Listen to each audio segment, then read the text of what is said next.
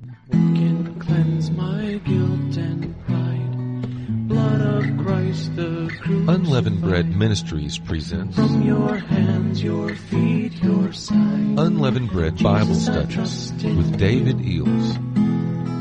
What can quench my thirsting soul? Purest water make me whole. Let your streams of mercy flow. Oh, Jesus, I trust in you. Greetings, saints. Many blessings to you. Thank you for joining us for the Unleavened Bread Bible Study. And Father, we praise you and we thank you, Lord, for all that you're doing. You're working all things together for our good, and you're giving choices to people. Lord, we pray that you give grace to those who are your elect, Lord, to make the correct choices in Jesus' name. Amen. All right, we're going to do Apostate Church Witchcraft number 2. And this first article is by myself, the Fall of Babylonian Religion. You know, it's very obvious now that our Father has raised up a beast kingdom as a demolition crew to tear down or burn down all the wood, hay, and stubble built on the foundation of Christ, which is, of course, all of man's works, and that's a considerable amount. And you can be sure that everything built on the shifting sands of this world will go, for everything that can be shaken will be shaken, according to the word of the Lord. In a vision, I was standing on a mountain and looking down the mountainside, and I saw a construction crew coming up the mountainside, putting up the big metal power poles for high voltage power lines. And then I looked down beside me on the ground, and I noticed a very old, emaciated-looking cow lying there. Some of you probably remember this revelation. It looked as though it was about to die. Next to it was a very large baby boy that I knew had been born from that cow. Next, I saw a front-end loader come and scoop up the cow and carry it away. I picked up the baby, walked over and got on an escalator. And as we were going up, I noticed a woman next to me with a normal-sized baby. And looking at my baby, she said, "That looks like a real baby boy." So watching the front-end loader carry away the cow, I said, "Yeah, I wonder how that's possible." Well, it is, and it's happening. And then the scene changed, and I was walking into a ministers' conference, and all the famous religious leaders of the United States were there. A famous minister who everyone knows and who I felt represented a generation of ministers walked over and handed me some papers. Then the Lord said to me, "This is his propaganda about what he has accomplished." I would say this is the wood, hay, and stubble in most cases. If we've accomplished anything, it's by God's power and according to his will and grace, for a man can receive nothing except it come from heaven. So God gave me the interpretation in my spirit. The power lines are the power of God coming to faithful Christians in the kingdom represented by the mountain. The power will not come until the old cow, the Babylonish religious system of men, are moved out of the way. Just as new wine cannot be put in old wineskins. I was told that the old cow was the golden calf, now come to full age and passing away. And in Exodus 32 and 4, speaking of the golden calf, they said in Hebrew, "This is thy God." God here is the literal, is Elohim, just as it is in verse 11. And Moses besought the Lord his God. Aaron proclaimed a feast to the Lord in verse 5. And Lord here is in the literal YHWH, from what some people call Yahweh, which is adding to the words actually. In other words, they were calling the golden calf Elohim and YHWH, or YHWH. They were giving God's name to a false god. So as far as you go astray from the Word of God, of course your God is not the same God. We're warned in the last 4 verses of the book not to add to or take away from the words of the book under penalty of a curse. And that's the reason, because you have to have the real Jesus, the one created by the Bible, in your heart, right? So they were giving God's name to this false god. And let me just say that if you've been sold on a Jesus that looks different from the Jesus of the Bible, guess what? You are worshiping the golden calf, the old cow. The old cow is another Jesus, as Paul called it in 2 Corinthians 11:4. He was the Egyptian Baal, the false virgin birth son of God from Babel. And you will take on the image of the Jesus that you follow, according to 2 Corinthians 3:18. We behold as in a mirror the glory of the Lord, are transformed into that same image from glory to glory. So whatever Jesus you have in front of your face, that's the one you're going to follow. Okay. Hence the old cow represents those who have taken on the image of a false Jesus. And as this old cow is being moved out of the kingdom, the greater works will be manifest through the true disciples of Christ, represented by the power lines, the high power lines, right? The greatest beast army the world has ever known is about to come against what is thought to be the kingdom of God by a lot of people. They are the construction crew that will move the Babylonish cow out of the way. A remnant baby will come out of this cow and come to maturity, which is Zion, as in Jeremiah 50:3-12. The escalator represents the rest, the ceasing from our own works. This is the whole problem with the Babylonish system. It's man's works. It's wood, hay, and stubble. It has to be burned. And that's as in Hebrews 4:10-11. This ceasing from our own works through faith in the promises according to Hebrews 4:13. You do not walk upon an escalator, you just rest. God's land of rest is standing on the promises as God told Joshua. Every place that the sole of your foot shall tread upon, to you have I given it. Joshua 1:3. Jesus taught us that everything we pray for, we are to believe we have received it, and we shall have it, as in Mark 11:24. And if you believe that you have received, you will cease from your struggles and anxiety to bring it to pass, according to 1 John 5:14-15. And also Hebrews 4:3 says, for we who have believed do enter into that rest. And this is a ceasing from our own works, because the works are already accomplished by God. And we just believe we have received them.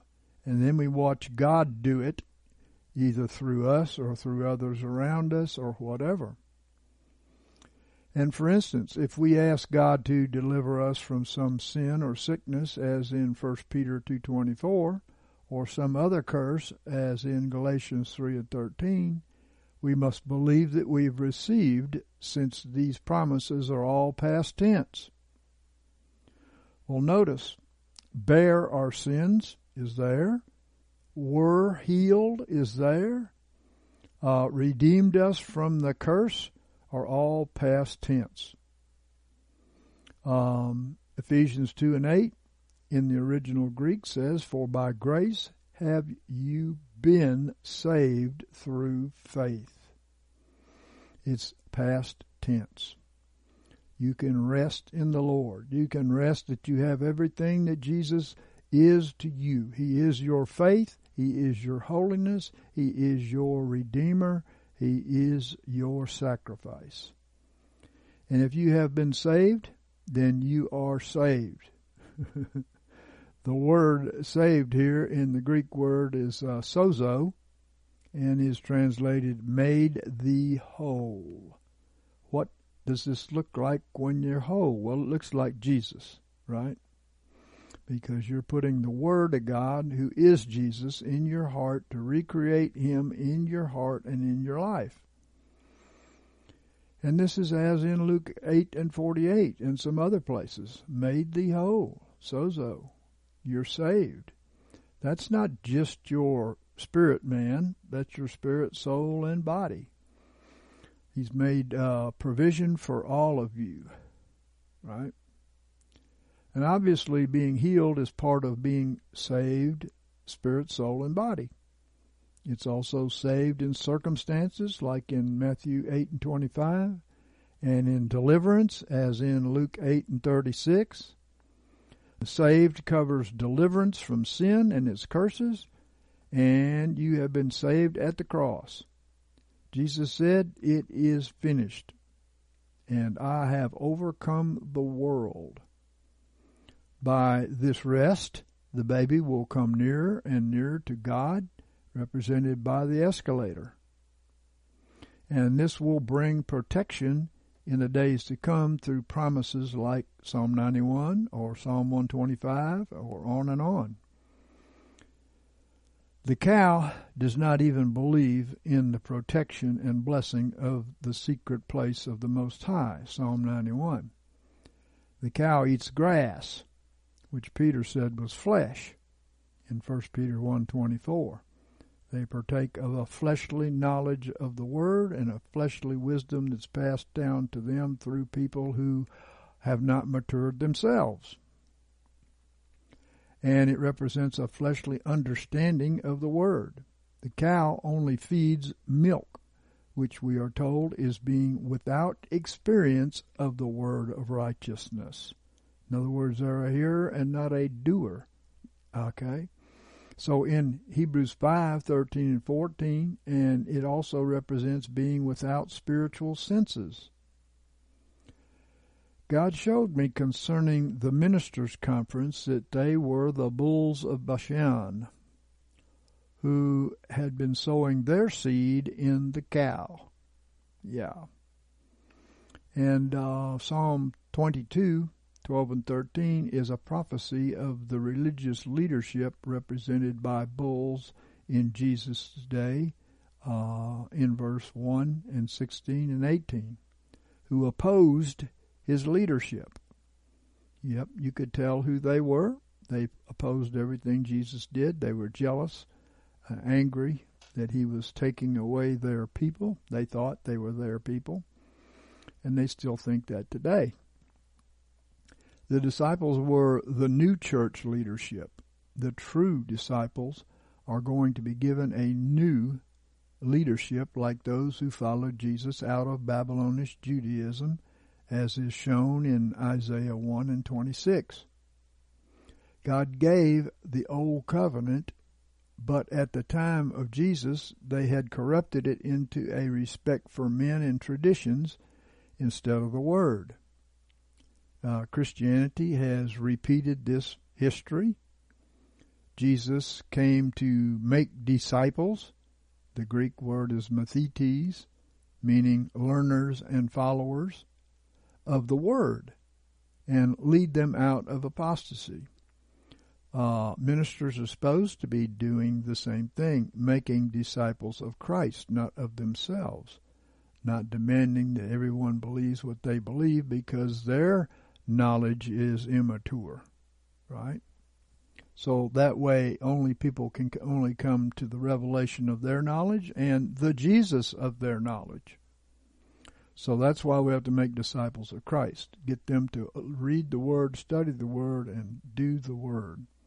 True disciples will hear no other voice but His, according to John 10 and 3 through 5, 8 and 31 and 32. And you might say, I would like to bring healing to this old corrupt religious cow. A lot of people do that. They think they can do that. But you should read Jeremiah 51 and 9. And it says, we would have healed Babylon, but she is not healed. Forsake her, and let us go everyone to his own country. For her judgment reacheth unto heaven, and is lifted up even to the skies. Forsake her, brothers and sisters, and dwell in the promised land. Live on his promises. Receive a kingdom that cannot be shaken, as in Hebrews 12 and 28. And come out from among them, and be ye separate. It says 2 Corinthians 6:14 through 18, and many other texts.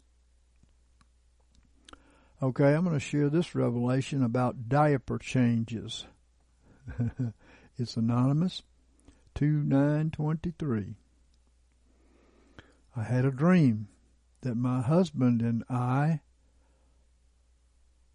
about 20 to 40 other people too, were sent on a journey, walking through towns and various places, but we were not to stay in one spot.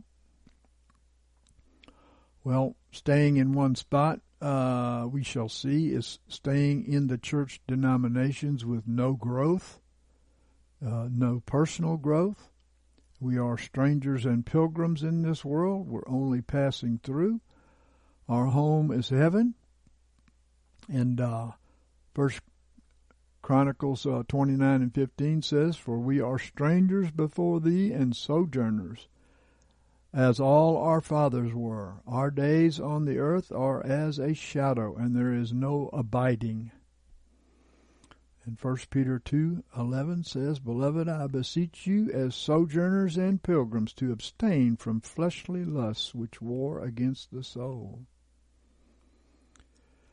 There are those who grow up, for they are always seeking for truth, so they keep moving. Many of these people, they move from an old line denomination to a more spirit-filled experience in another setting, and then realizing that there is more, they keep looking. A lot of people have this experience, looking for truth, studying the Word, realizing what the original church looked like, and knowing that we can't add to or take away from that, according to the curse of the last 4 verses of the book. So we were all adults, and each of us were wearing their own diaper. Wearing a diaper represents not being able to cleanse self yet, right? Except a few people who were not wearing them. They would change everyone else's diapers. Yes, we have experiences like that there are people who just do not want to mature. Those who are mature help the younger believers by teaching them how to cleanse themselves with the promises in the Word. Ephesians 5:26 says that he might sanctify it, having cleansed it by the washing of the water with the Word.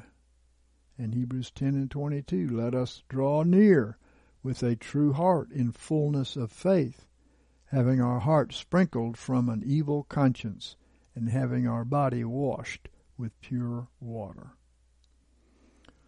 My husband's and my diaper were both pink and shimmery.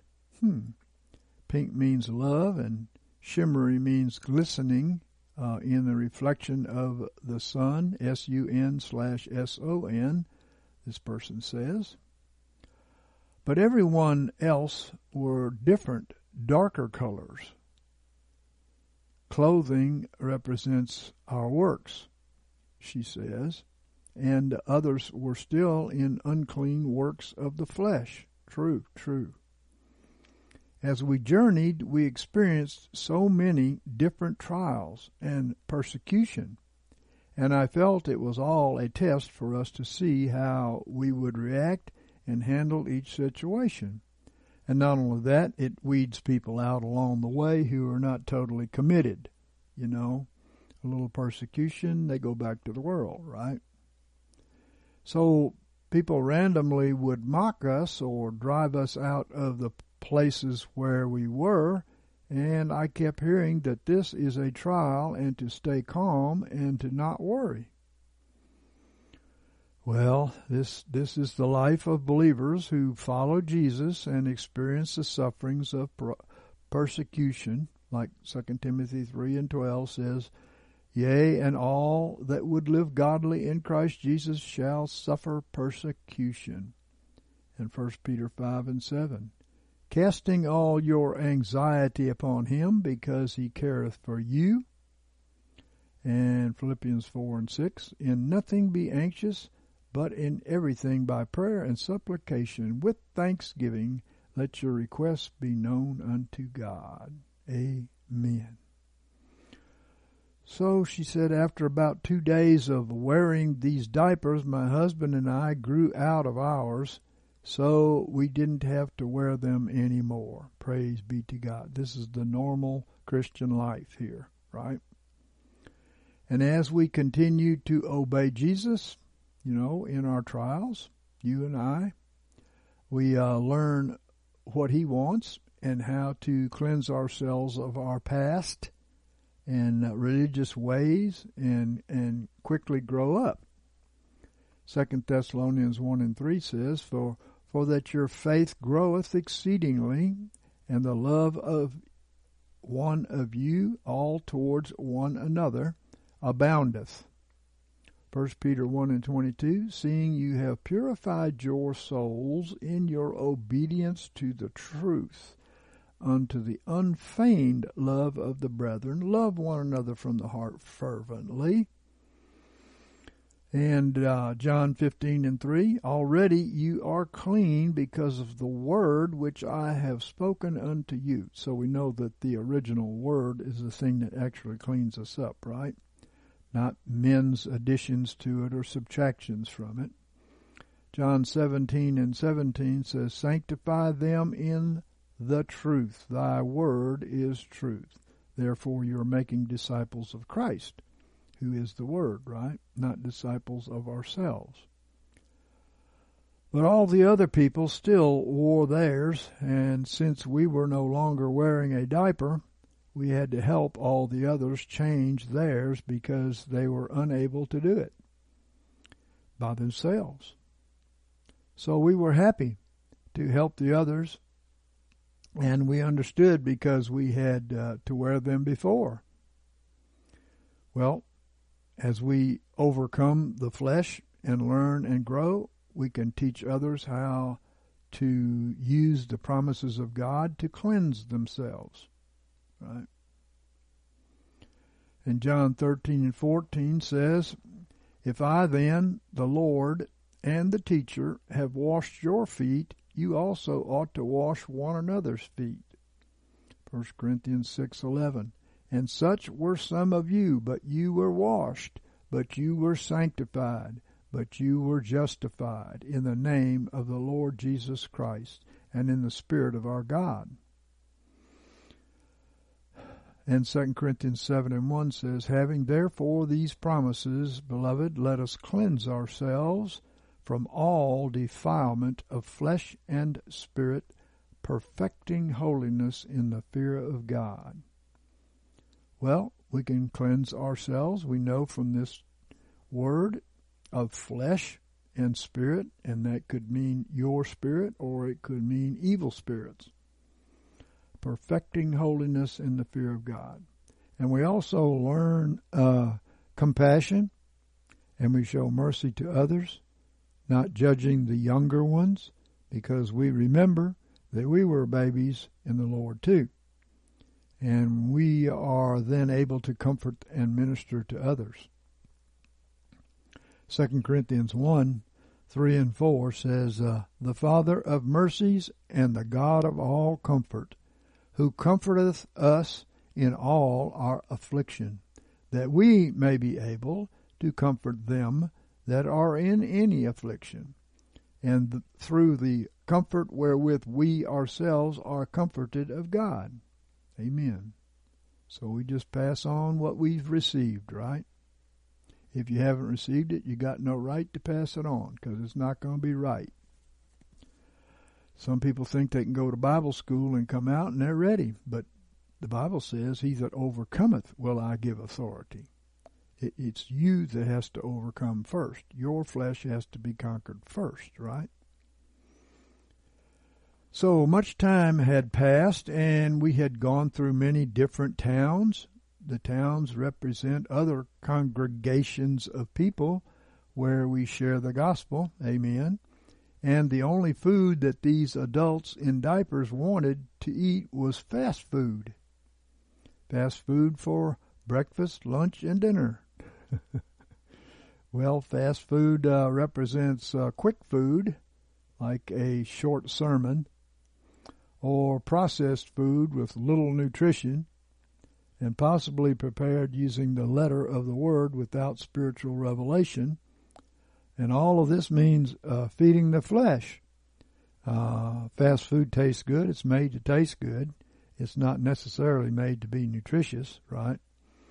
And preachers like to make food that's pleasing to the people. They call it ear-tickling preaching, right?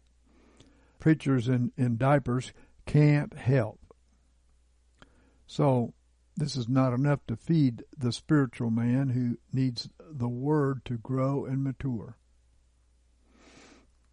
In Proverbs 4:22, for they, that's the word of God, are life unto those that find them, and health to all their flesh. In 3 John 1:2, beloved, I pray that in all things thou mayest prosper and be in health, even as thy soul prospereth. Well, we know that people that continually do fast food, they don't look healthy. Have you noticed? And many of them are overweight because of the chemicals they put in the food to do that. Well, they refuse to eat homemade sandwiches or food that we would make at the motel. They didn't want to eat anything healthy or fresh, but only fast food, and they would go out of their way to get it. They insisted that we always stay in an area that had a fast food restaurant, and if it was not convenient or available in our travels, they would freak out and refuse anything else. Well, this represents desires to only satisfy the flesh and not the spirit man, not to make a healthy being, right? These adults in the diapers were always complaining and very demanding with their needs, although they could do everything for themselves, but they wanted us to do it for them. Yep, you all know people like that. Some people never grow up, always expecting others to do the work for them. And such is the apostate church system, where they expect the pastor to feed them a few scriptures on Sunday, and that makes them happy. And they never grow up past the milk to learn more or overcome in the trials and grow up past their denominational system, like the exhortations for the churches in Revelations 2 and 3, right? Notice those exhortations. And 2 Timothy 3 and 7, ever learning and never able to come to the knowledge of the truth. The truth is, in some cases, nothing left out. That's what it actually means, the original word. And the sum of thy words is truth. So we must seek it out for ourselves, because no denomination teaches everything the Bible says.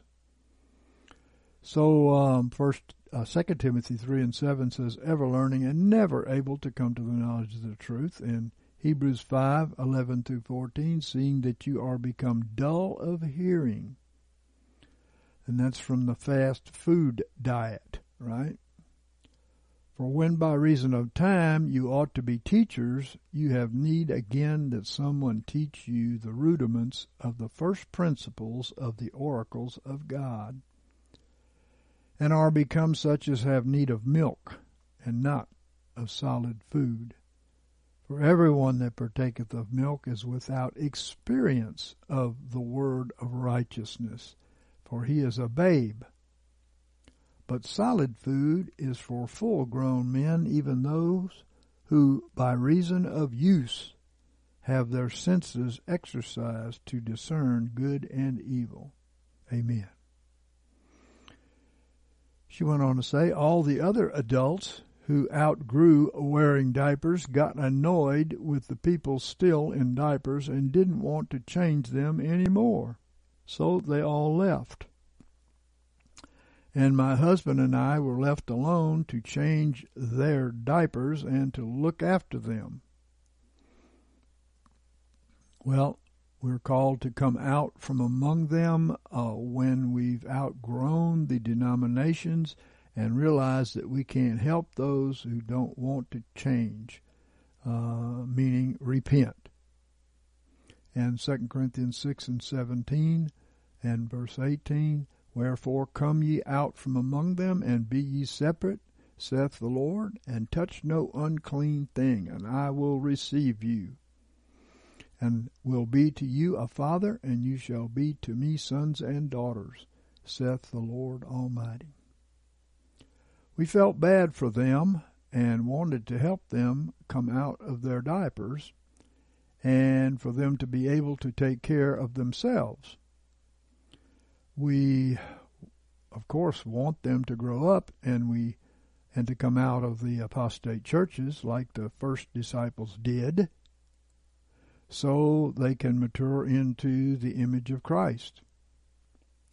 And she went on to say, we kept trying to encourage them all to stay calm and be at peace through all their trials, and to have joy no matter what happens. Everything is better.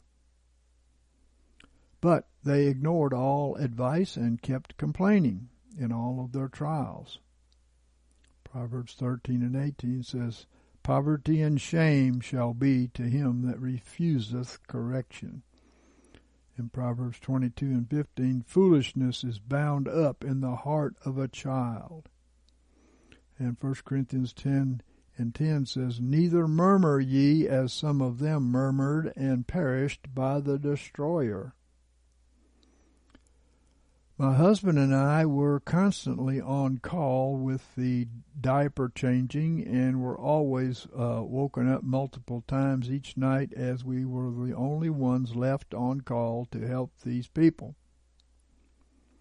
Well, the Bible says take the sword of the Spirit, which is the Word of God. It's an offensive weapon. You have to fight. If you sit on your sword, you are cursed, according to the Bible. You have to fight. Individuals have to fight. If you're a believer, then take up your sword and come against your enemies. So, the fast food diet makes one weak in their walk and slow to understand, and they don't grow up to overcome fleshly distractions. And she goes on, whereas we just wanted to continue the journey and to keep focused and not stop for meaningless things, many times we felt to just continue the journey alone, as it would go much quicker and be a lot more enjoyable alone, not having to deal with all these people's problems. Here's one thing. You have to seek first the kingdom of God and his righteousness, and all these things will be added unto you. We have to grow up ourselves before we can help other people. And that's this journey that they're on, right? If people don't want to go on with you, Don't let them hold you back. Continue on.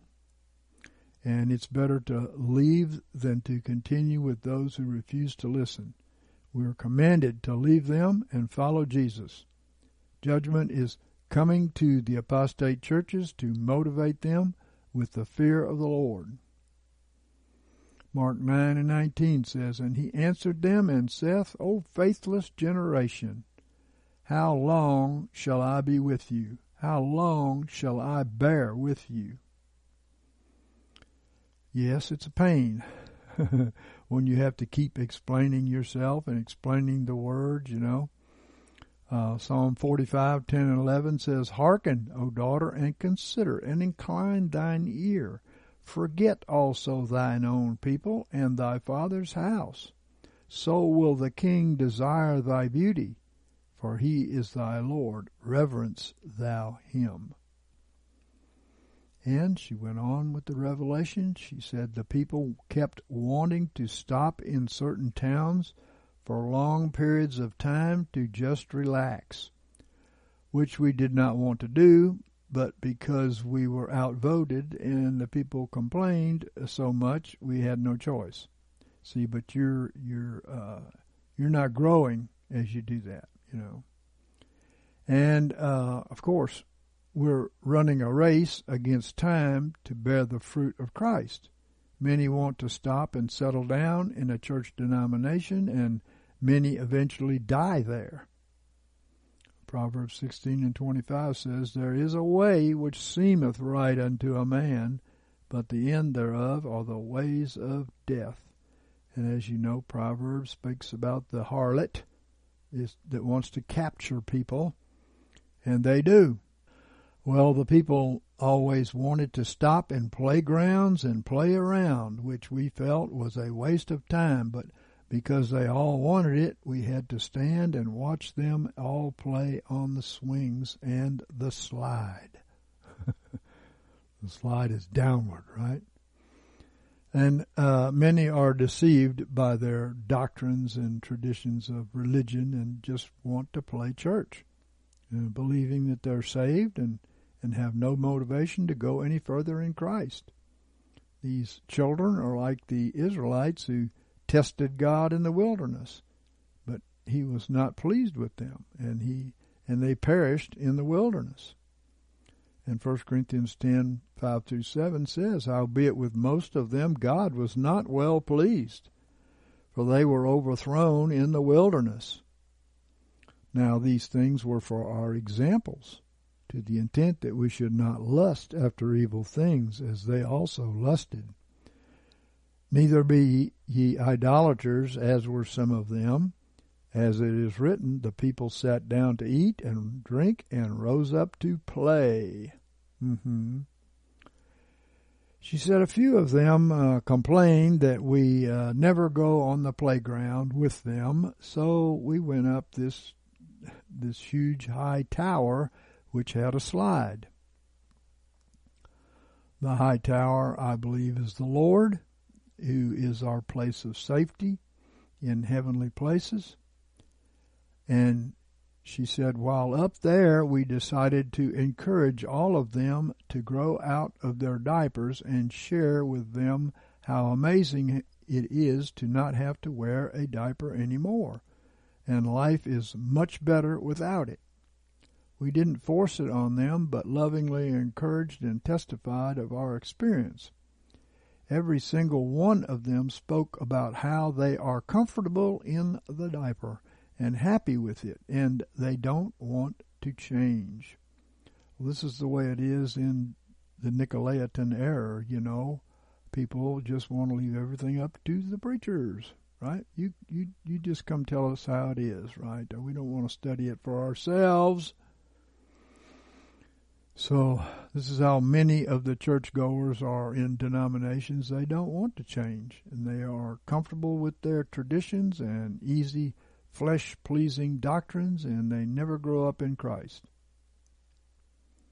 She said this really confused us, as we know it's not fun wearing a diaper, and it honestly was a giant burden on us having to change everyone's diaper all the time. even though they were adults and should easily learn to look after themselves. My husband and I slid down the slide, disappointed that they were all comfortable staying in diapers.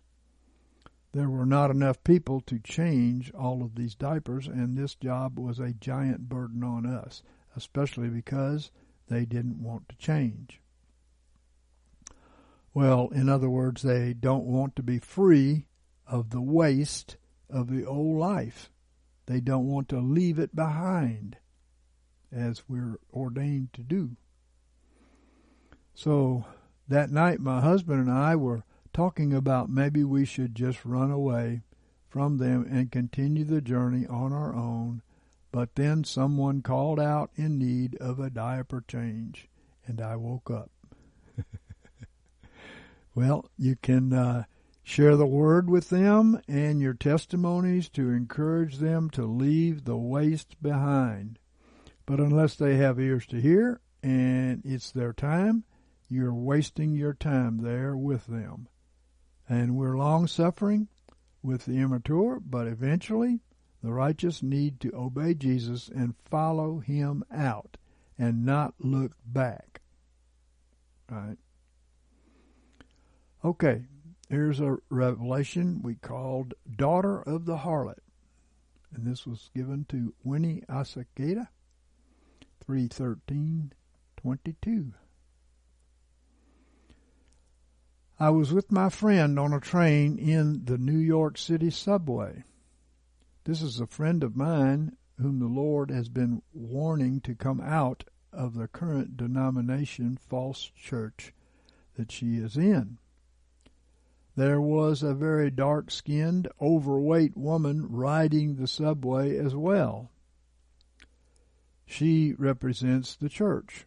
She is dark-skinned and overweight because the Lord is using her as a parable for walking in darkness and full of flesh or self or even demons. I didn't know her, but my friend Vanessa knew her. She was apparently Steve Harvey's daughter.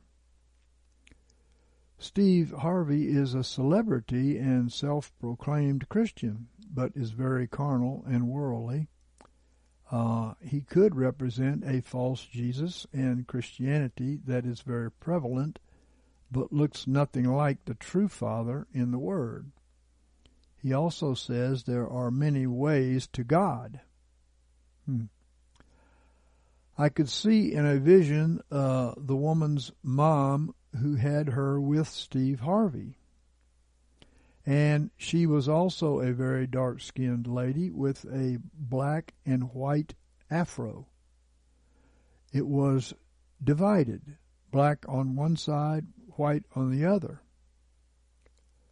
Her mother represents the Mother Harlot Church, Babylon, who we are supposed to depart from, as the Word says.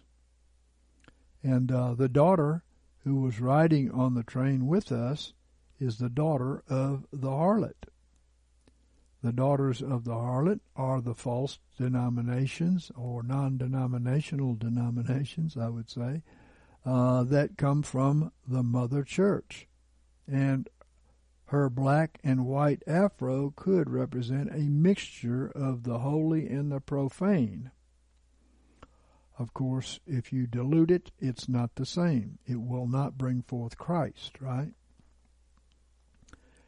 And after she finished talking to her, my friend told me that the woman wanted her to go to her house. But my friend didn't seem to really like this lady too much, even though she was going to her house anyway. Well, yes, they all want you to visit their house, right?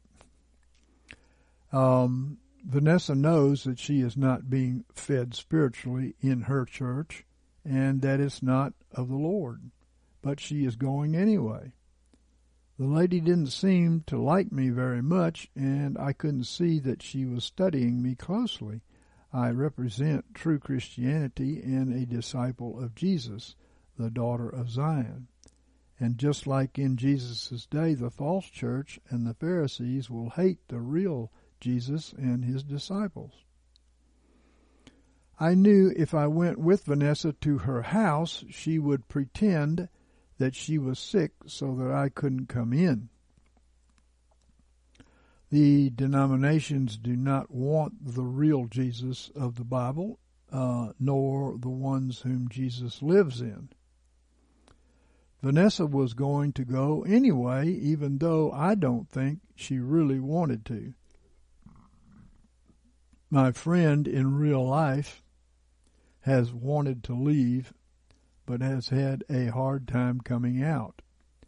I believe there could be witchcraft and manipulation involved, but I know she will escape. I could see in a vision the woman's house, and it was a very large brick house, and I could see that she had a lot of pride in it. Well, the bricks are a man-made material made out of clay, and so they are building their own earthly kingdom and not the kingdom of God. They try to impress people with their earthly kingdom to gain followers and church members, but they make the people twice as much a child of hell than themselves, like in Matthew 23. And it was behind a chain-link fence. Well, I think that probably represents being in captivity to their false doctrines and bondage to their flesh. Anyway, she went on. The neighborhood didn't look like the best neighborhood, and it was very gray outside. So no sun, S-U-N/S-O-N, at all. Gray represents death, too. At some point in this vision, I could see my friend's brother named Charlie was trying to let a large black dog out from inside the fence. But the door to the gate didn't stay open long enough for it to come out. Well, it's a black dog. It probably belongs there, right? I believe he was trying to help the dog escape. The dog could represent the beastly man in bondage and is not able to escape unless they turn to the Lord, true, which is the real Jesus. Amen. The lady then decided that I could come to her house after all, and I believe she was having hot dogs for dinner. Well, she makes a note, processed man-made food, not the real food of the Word of God, which is Jesus, who is the manna from heaven. Jesus said his meat was to do the will of the Father in John 4:34. People want to hang out with the milk and hear it over and over and over and over, because that's all they can feed, right? But you just don't grow up that way. You have to do it. So having the preacher do it does not count for you. You know, you have to do it. I feel like this lady wanted to show off her large house and seemed prideful about it, but I had already bought dinner for me and Zoe, and then I woke up.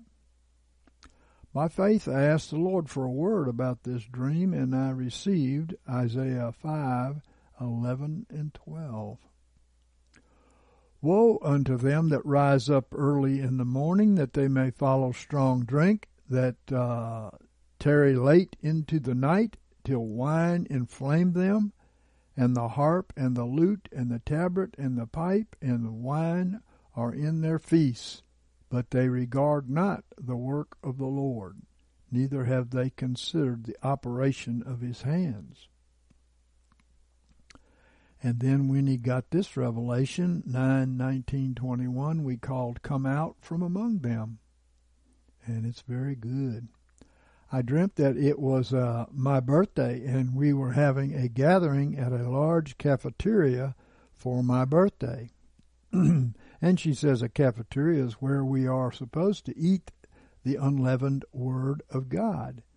But this was a mixed multitude.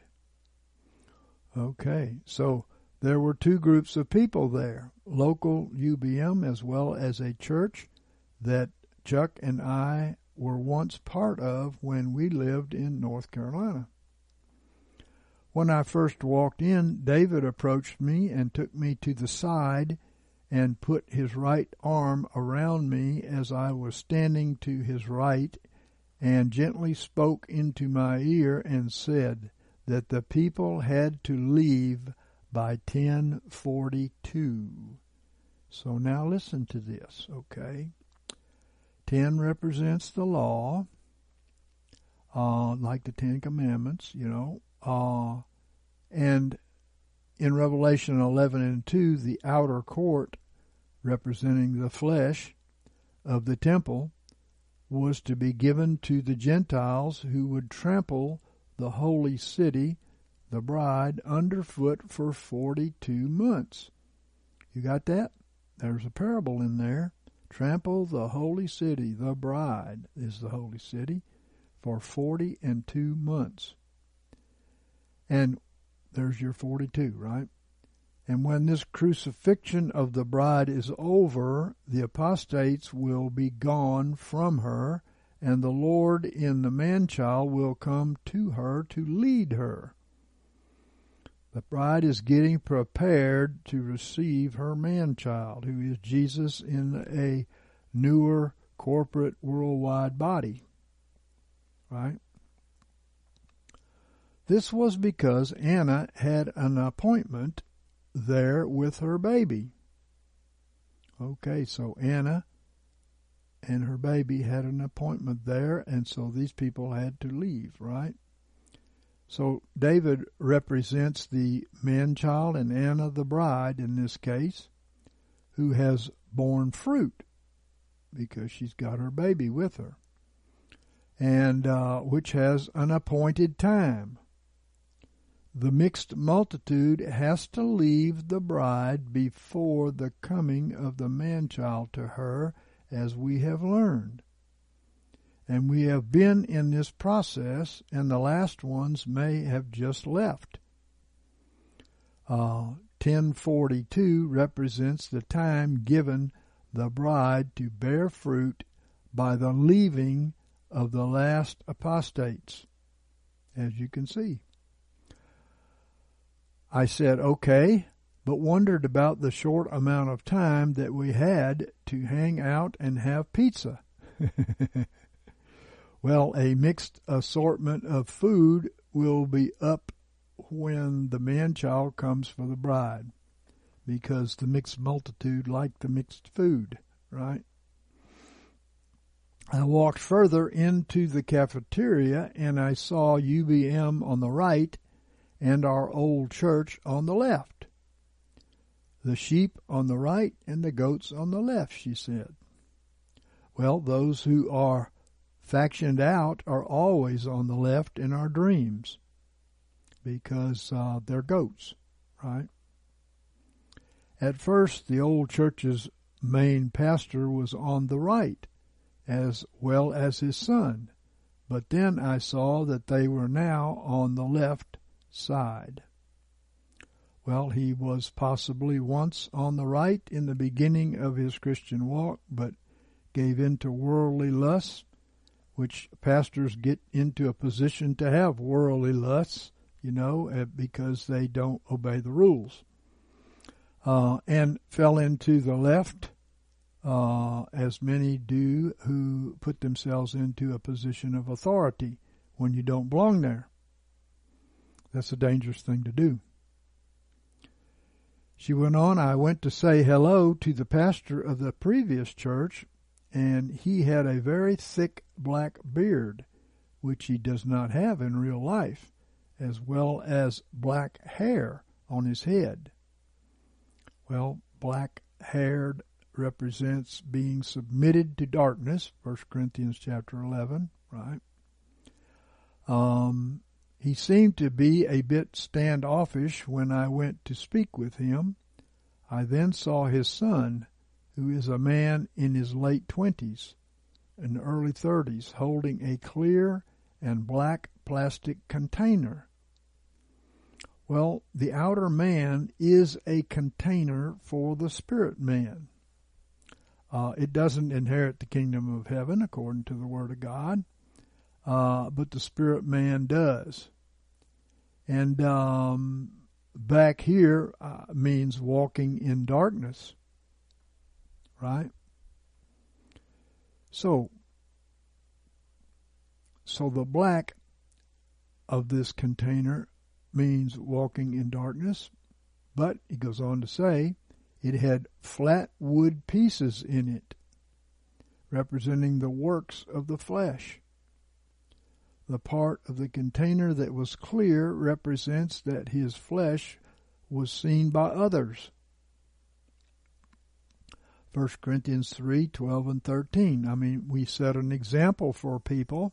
Pastors' sons are supposed to set an example too. And when others see that, they think it's okay for him, it's okay for us, right?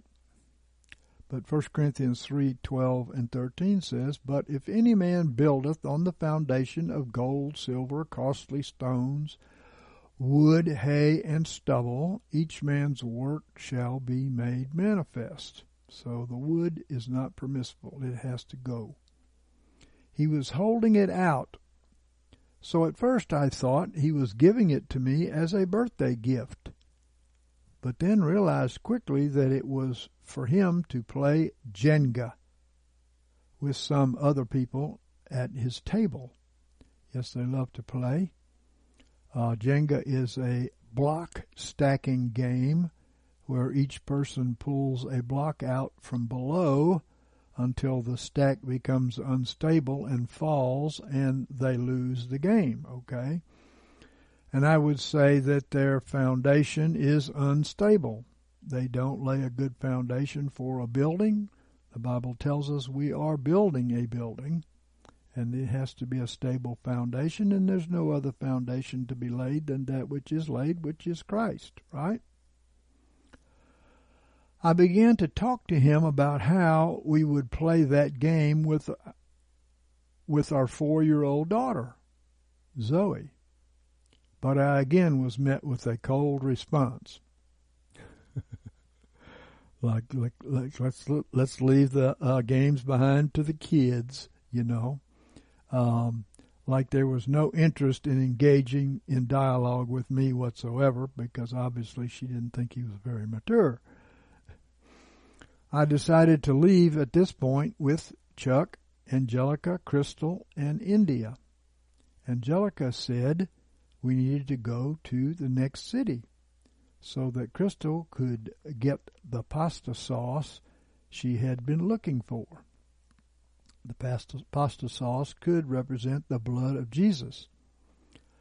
I got in the car with Chuck, India, and Crystal, and Angelica drove in her car to our right. Angelica then calls India on the phone, and I can see her from my window speaking to India. And she told India that I was supposed to have received $50 gift cards from them, referring to the previous church, as a birthday gift. Well, 50, I believe, represents the Holy Spirit who came on Pentecost, meaning 50, Penta, 50. This feast was known as the Feast of Harvest or the Day of First Fruits. We receive power to be in the first fruits harvest when we receive the Holy Spirit. And 50 also represents a jubilee or freedom from bondage, which you don't have when you stay in the denominational churches. And if a church does not supply this gift of the Holy Spirit, it's a failure, and you should close its doors, and go out. The Lord showed Angelica that they didn't give the gift because they had a spirit of jealousy. Well, they're like that because they only want you to build their kingdom. They don't want you to build God's kingdom. And when you come in there with God's word, you're destroying their kingdom. You're like pulling blocks out, letting it fall, right? So India then passes the phone to me so that Angelica could speak to me, but there was some interference and I couldn't hear her. So did they pick up witchcraft there? They had the false revival spirit below, they found out. So they did have witchcraft there. And you can pick that up in those denominational settings. She said, I was asking her a question that felt very important. I do not remember what it was, but because of the interference, I couldn't make out the answer. So I told her that she could just tell me in person. Well, Babylon is confusion, and we're told to come out of her for that purpose. Just when we were about to end our conversation, I asked her to please call David and let him know that I left, and if he could just have all the people leave. Well, there it is again. All of the people leave. So the man-child could receive his bride who had borne fruit. Then Chuck woke me up saying it's 9:30. Well, the 9th hour was the end of the crucifixion for Jesus, and I would say the body of Christ too. There is a time you have to walk the crucified life, right? The Day of Atonement was on the 9th day of the 7th Hebrew month. So that kind of covers the 9. There's supposed to be an ending of our crucifixion because the old man is dead. Some people never arrive there. To the extent the old man is dead, to that extent you can grow in 30, 60, and 100-fold fruit. Because as the outer man's decaying, the inner man's being renewed. Well, 30. Now we looked at the 9, let's look at the 30. 30 is the age when a priest could begin service. Jesus was 30 when he started. The man-child will begin spiritually at 30 when he comes for the bride. I also woke up to Crystal sending me a video of our old church because she wanted to show me that they had let in a false revival spirit. There you go. And I can tell you it will jump on you in those churches. This was definitely not a coincidence. I texted Angelica about the dream, not knowing that she had just asked the Lord for a word by faith and received 2 Corinthians 6:17 and 18. Wherefore, come ye out from among them, and be ye separate, saith the Lord, and touch no unclean thing, and I will receive you, and will be to you a father, and you shall be to me sons and daughters, saith the Lord Almighty. She also was not aware of the dream that I had just had. So that's pretty good confirmation there. I was pondering on the dream and thought about David saying that they had to leave by 10:42. I was led to open up the 4 Gospels and the book of Acts to chapter 10 and verse 42 in each book. 3 out of the 4 Gospels end in verse 42. So that's the end, right? Get rid of all these people, you're sanctified, right, as a body. Which I do not believe is by chance. Well, the 42nd time ends with the sanctification of the bride of the apostates. So in this way, it is positive. In other words, when the spots and blemishes in the body are removed, the bride is sanctified. And of course, Jude talks about these people. Matthew 10:42, and whosoever shall give to drink unto one of these little ones a cup of cold water only, in the name of a disciple, verily I say unto you, he shall in no wise lose his reward. There's that 42. And Luke 10:42, but one thing is needful, for Mary hath chosen the good part, which shall not be taken away from her. And Mary, of course, sat at the feet of Jesus and grew in his word, while Martha was scurrying about, taking care of the flesh. John 10:41 and 42 says, and many came unto him, and they said, John indeed did no sign, but all things whatsoever John spake of this man were true. And 42, and many believed on him there. And Acts 10:42. And he charged us to preach unto the people and to testify that this is he who is ordained of God to be the judge of the living and the dead. All right, so we have to serve the King, right? Amen. All right, thank you so much for joining us today, and the Lord be with you. And Brother Michael is going to come and share with the brethren too. And Father, we just ask your blessing upon them in Jesus' name. We believe it and we receive it. Amen. All right, good night, saints. God bless you. Well, hello, saints. It's a blessing to be with you today. Let's go to the Lord in prayer. Father, I thank you for this day, that we can all come together and to experience your word. And Father, I thank you for the word that you're going to bring forth this morning. And Lord, I fully expect this word to go forth out to people who are listening and watching. And right now, Father, we bless them when we say in the name of Jesus, your understanding will be enlightened. And that, Father, you will greatly and more greatly fulfill your will in the lives of those that are listening. And I bless those who are under the sound of my voice.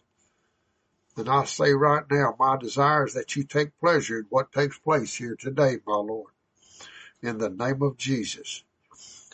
You know, there's an old saying among charismatic circles that says this: the word without the spirit will cause you to dry up, and the spirit without the word will cause you to blow up.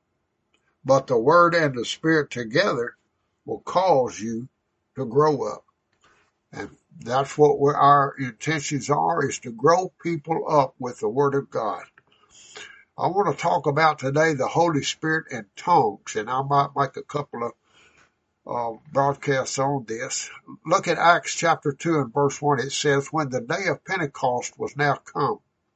Well, that word Pentecost means 50. And it was 50 days after the Passover, and the Passover was Jesus Christ's crucifixion.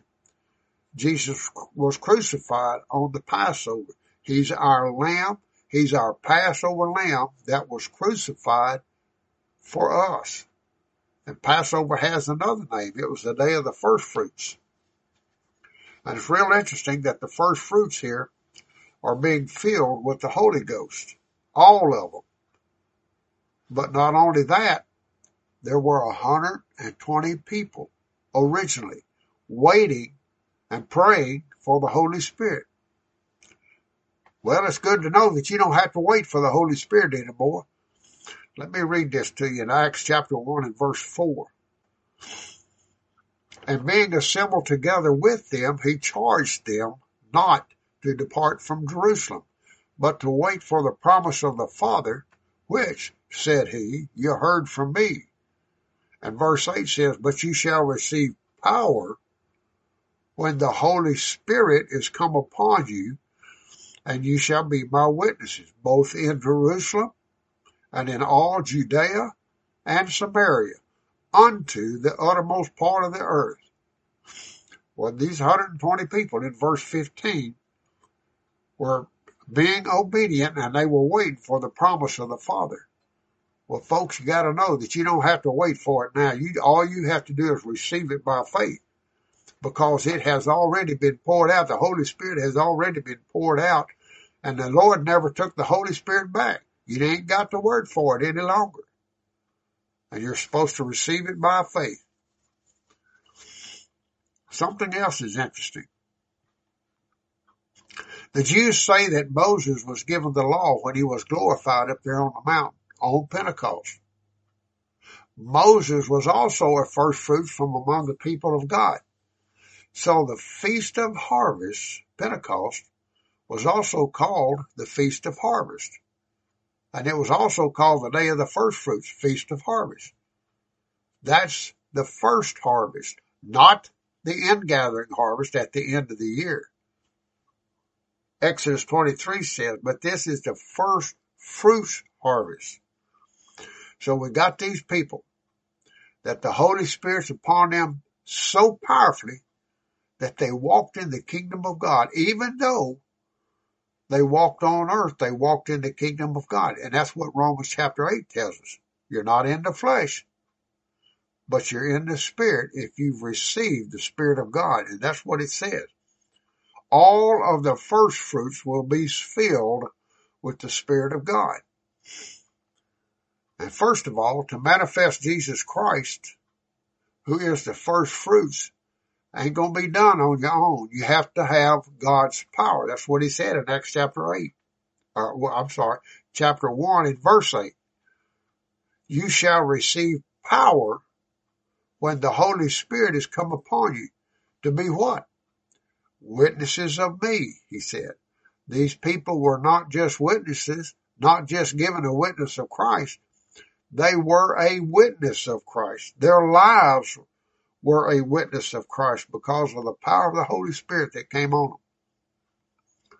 Now, like Peter, who denied the Lord after he walked with him for 3.5 years.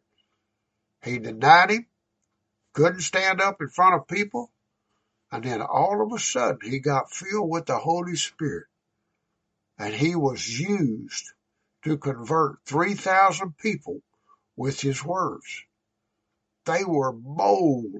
All of these people that were filled with the Holy Spirit, they were bold and they were fearless. And you have to be filled with the Holy Spirit. Every one of you needs to be filled with the Holy Spirit. Acts chapter 2 and verse 1, when the day of Pentecost was now come, they were all together in one place. And suddenly, there's that suddenly, there came from heaven a sound as of a rushing of a mighty wind. That could be the breath of Jesus. You remember when he breathed on the disciples in John chapter 20 and verse 21? And he said this, as the Father has sent me, even so send I you. And when he said this, he breathed on them and said unto them, receive you the Holy Spirit. Then 10 days later, the Holy Spirit comes. Now in Acts chapter 2 and verse 3, and I'm going to read this out of the numerics. And tongues as if of fire being distributed appeared to them, and it sat upon each of them. And of course, he shall baptize you in the Holy Spirit and fire. Matthew 3:11 and Luke 3:16. Well, I wonder why the tongue would be a fire. Actually, it says in James chapter 3 that the tongue is a fire, but he's using it, James is using it in a negative way. In James 3, he tells us that the tongue is just a tiny little vessel, but it is as powerful as a rudder that turns a great big ship, and of course the ship is about our life. The tongue is powerful to turn our life or destroy it. James 3 is impressive with what God says the power of the tongue has. It sets on fire the cycle of life. Or it can be a fire to burn up your old life. To be baptized in the Holy Spirit and fire, your tongue has power over the flesh, over corruption, over the things around you. And you know what a fire is? It's a cleansing. Besides, You can look at it negatively, being something that's very destructive in your life, but it also can be very helpful to your born again life. Because obviously the old man has to decay, has to die in order for the new man to be raised up. That's according to what Paul said in 2 Corinthians 4. So as the outer man is decaying, the inner man is being renewed. Now, you know what decay is, just another form of oxidation. Fire is rapid oxidation. It can burn up the old life. And he goes on to say here in verse 4, and they were all filled. Notice that word all, A-L-L, with the Holy Spirit, and began to speak with other tongues as the Spirit gave them utterance. Now you'd imagine that if God wanted to give an accurate example here, and that if he didn't offer this gift to everyone, he wouldn't have put A-L-L in there, would he? All filled with the Holy Spirit and began to speak in tongues. And we know that God's not a respecter of persons, is he? They were all filled with the Holy Spirit and began to speak with other tongues. And we can see all through the book of Acts that they did speak with tongues, and it was common. It was the most common gift. In fact, we cannot prove that they didn't all speak with tongues, but we can prove that they didn't have the gift of tongues along with the gift of interpretation and then the other gifts, which is for the church, but we cannot prove that they didn't all speak with tongues. We've got a lot of examples where it said, and they all spake with tongues. Well, why do we need to speak with tongues?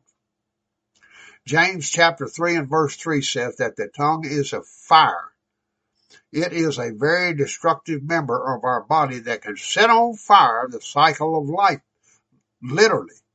It says, starting in James chapter 3 and verse 2, if any stumbles not in word, the same is a perfect man, able to bridle the whole body also. Well, why not? If God says that the tongue can bridle a body, let the Holy Spirit pray through you according to the will of God. Look in Romans chapter 8, verses 26 and 27. In like manner, the Spirit also helps our infirmity, for we know not how to pray as we ought. Folks, we don't know how to pray. We're trapped in a body that is in many cases, unless the Holy Spirit opens our spiritual eyes, that walks by sight in this world. The Holy Spirit sees everything and knows everything. And in like manner, the Spirit helps our infirmity. Now let's continue on. But the Spirit himself makes intercession for us with groanings which cannot be uttered. Verse 27, and he that searches the hearts knows what is the mind of the Spirit, because he makes intercession for the saints according to the will of God. So the Holy Spirit, when he prays through you, he prays according to the will of God. It's talking directly from God to God. He helps our infirmity of being locked in this old body. And he sees everything. He sees the whole picture. And he prays for us according to the will of God. And we know according to 1 John chapter 5 verses 14 and 15 says this, and this is the boldness which we have toward him, that if we ask anything according to his will, he hears us. And if we know that he hears us whatsoever we ask, we know that we have the petitions which we have asked of him. Gosh, that's awesome, folks. With the Holy Spirit praying through you, obviously you cannot pray in unbelief. For he always prays according to the will of God. And we always get a prayer that comes out of our mouth that is according to the will of God. How many of you know that's a great gift? Because the Holy Spirit sees our needs, and to pray through us to God according to his will, he'll always answer. Glory be to God. So when you pray in the Spirit, you're praying the perfect prayer to God, and he's always going to answer that prayer. Glory to God. Glory to God, glory to God. And it says we should know we have the petition that we have asked for if we ask anything according to his will. So we got the Holy Spirit. He helps our infirmity in praying through us because it sees the need, the things that we don't know about. And that's powerful. If you could ask God for a gift, that'd be one of the most precious. But you got people out there that say that speaking in tongues is the least gift. There ain't no verse in the Bible that says that. People quote it like it's a verse out of the Bible. And that's from people who have been trained to speak against the Holy Spirit. And in a lot of cases, to blaspheme the Holy Spirit. You don't want to do that. Jesus said, basically, that when you attribute the work of the Holy Spirit to the devil, you're speaking against the Holy Spirit. Blaspheme means to speak against.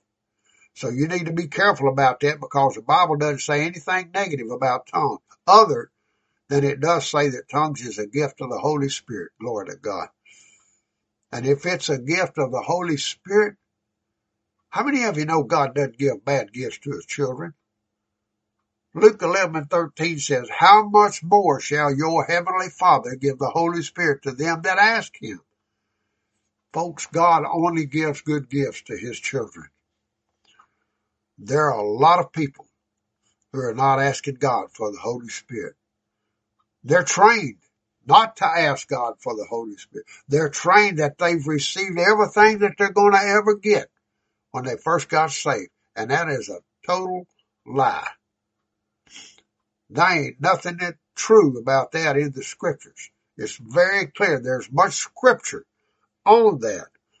Another thing with the Holy Spirit praying through us is that he prays through our spirit. He doesn't pray. The Holy Spirit doesn't pray through our mind. He prays through our spirit. How many of you know that you can read a book, you can read your Bible and pray and speak in tongues at the same time because it's not your mind. If my mind is engaged in the Bible that I'm reading, the verse that I'm reading, I can speak in tongues while I'm doing that. It's one of the ways that the Lord shows us that it's not us. Because the devil tells everybody that when they first speak in tongues, you did that. Well, the Bible says they spake in tongues as the Spirit gave the utterance.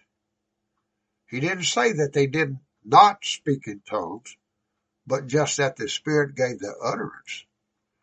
The Spirit is using your body, so you're doing it, but that utterance that you're speaking is coming from God.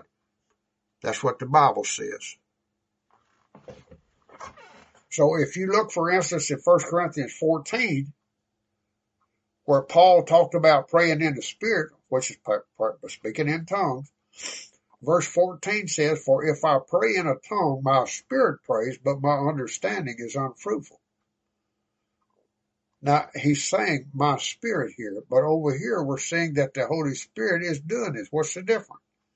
Well, the difference is that the Holy Spirit prays through our spirit, not through our mind. He says, if I pray in a tongue, my spirit prays, but my understanding is unfruitful. In other words, your mind is disengaged. Well, in a way, that's good. That's a really good thing because prophecy, for instance, is not as pure as tongues. Now, I ain't saying it's not a greater gift, but I'm saying that it's not as pure as tongues. The reason is because prophecy is in your own language, and it can be manipulated by your mind and your teachings that you've accumulated over the year. There's a mixture there. And he says, continuing in verse 15, I will pray with the Spirit and I will pray with the mind also. So praying in the Spirit is not praying with your understanding. If you're praying in the Spirit, you don't know what you're saying. But the Spirit does and is praying according to the will of God. In fact, it's a real good thing that you don't know what you're saying, because if you did know what you were saying, you could manipulate it by your mind. just like prophecy can be manipulated by your mind. Now, if you go over to Jude chapter 20, you can see what he says. Jude 20 says, "But you, beloved, building yourselves up on your most holy faith, praying in the Holy Spirit." Now, you know what praying in the Holy Spirit is. It's praying in tongues. It builds up your faith, praying in the Holy Spirit. Why would he tell all these people that if they all couldn't do it, he didn't say some of you, or the ones that can't, and we don't see that example in the book of Acts either.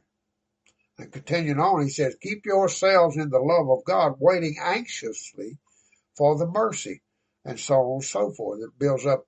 I want to tell you what tongues does too.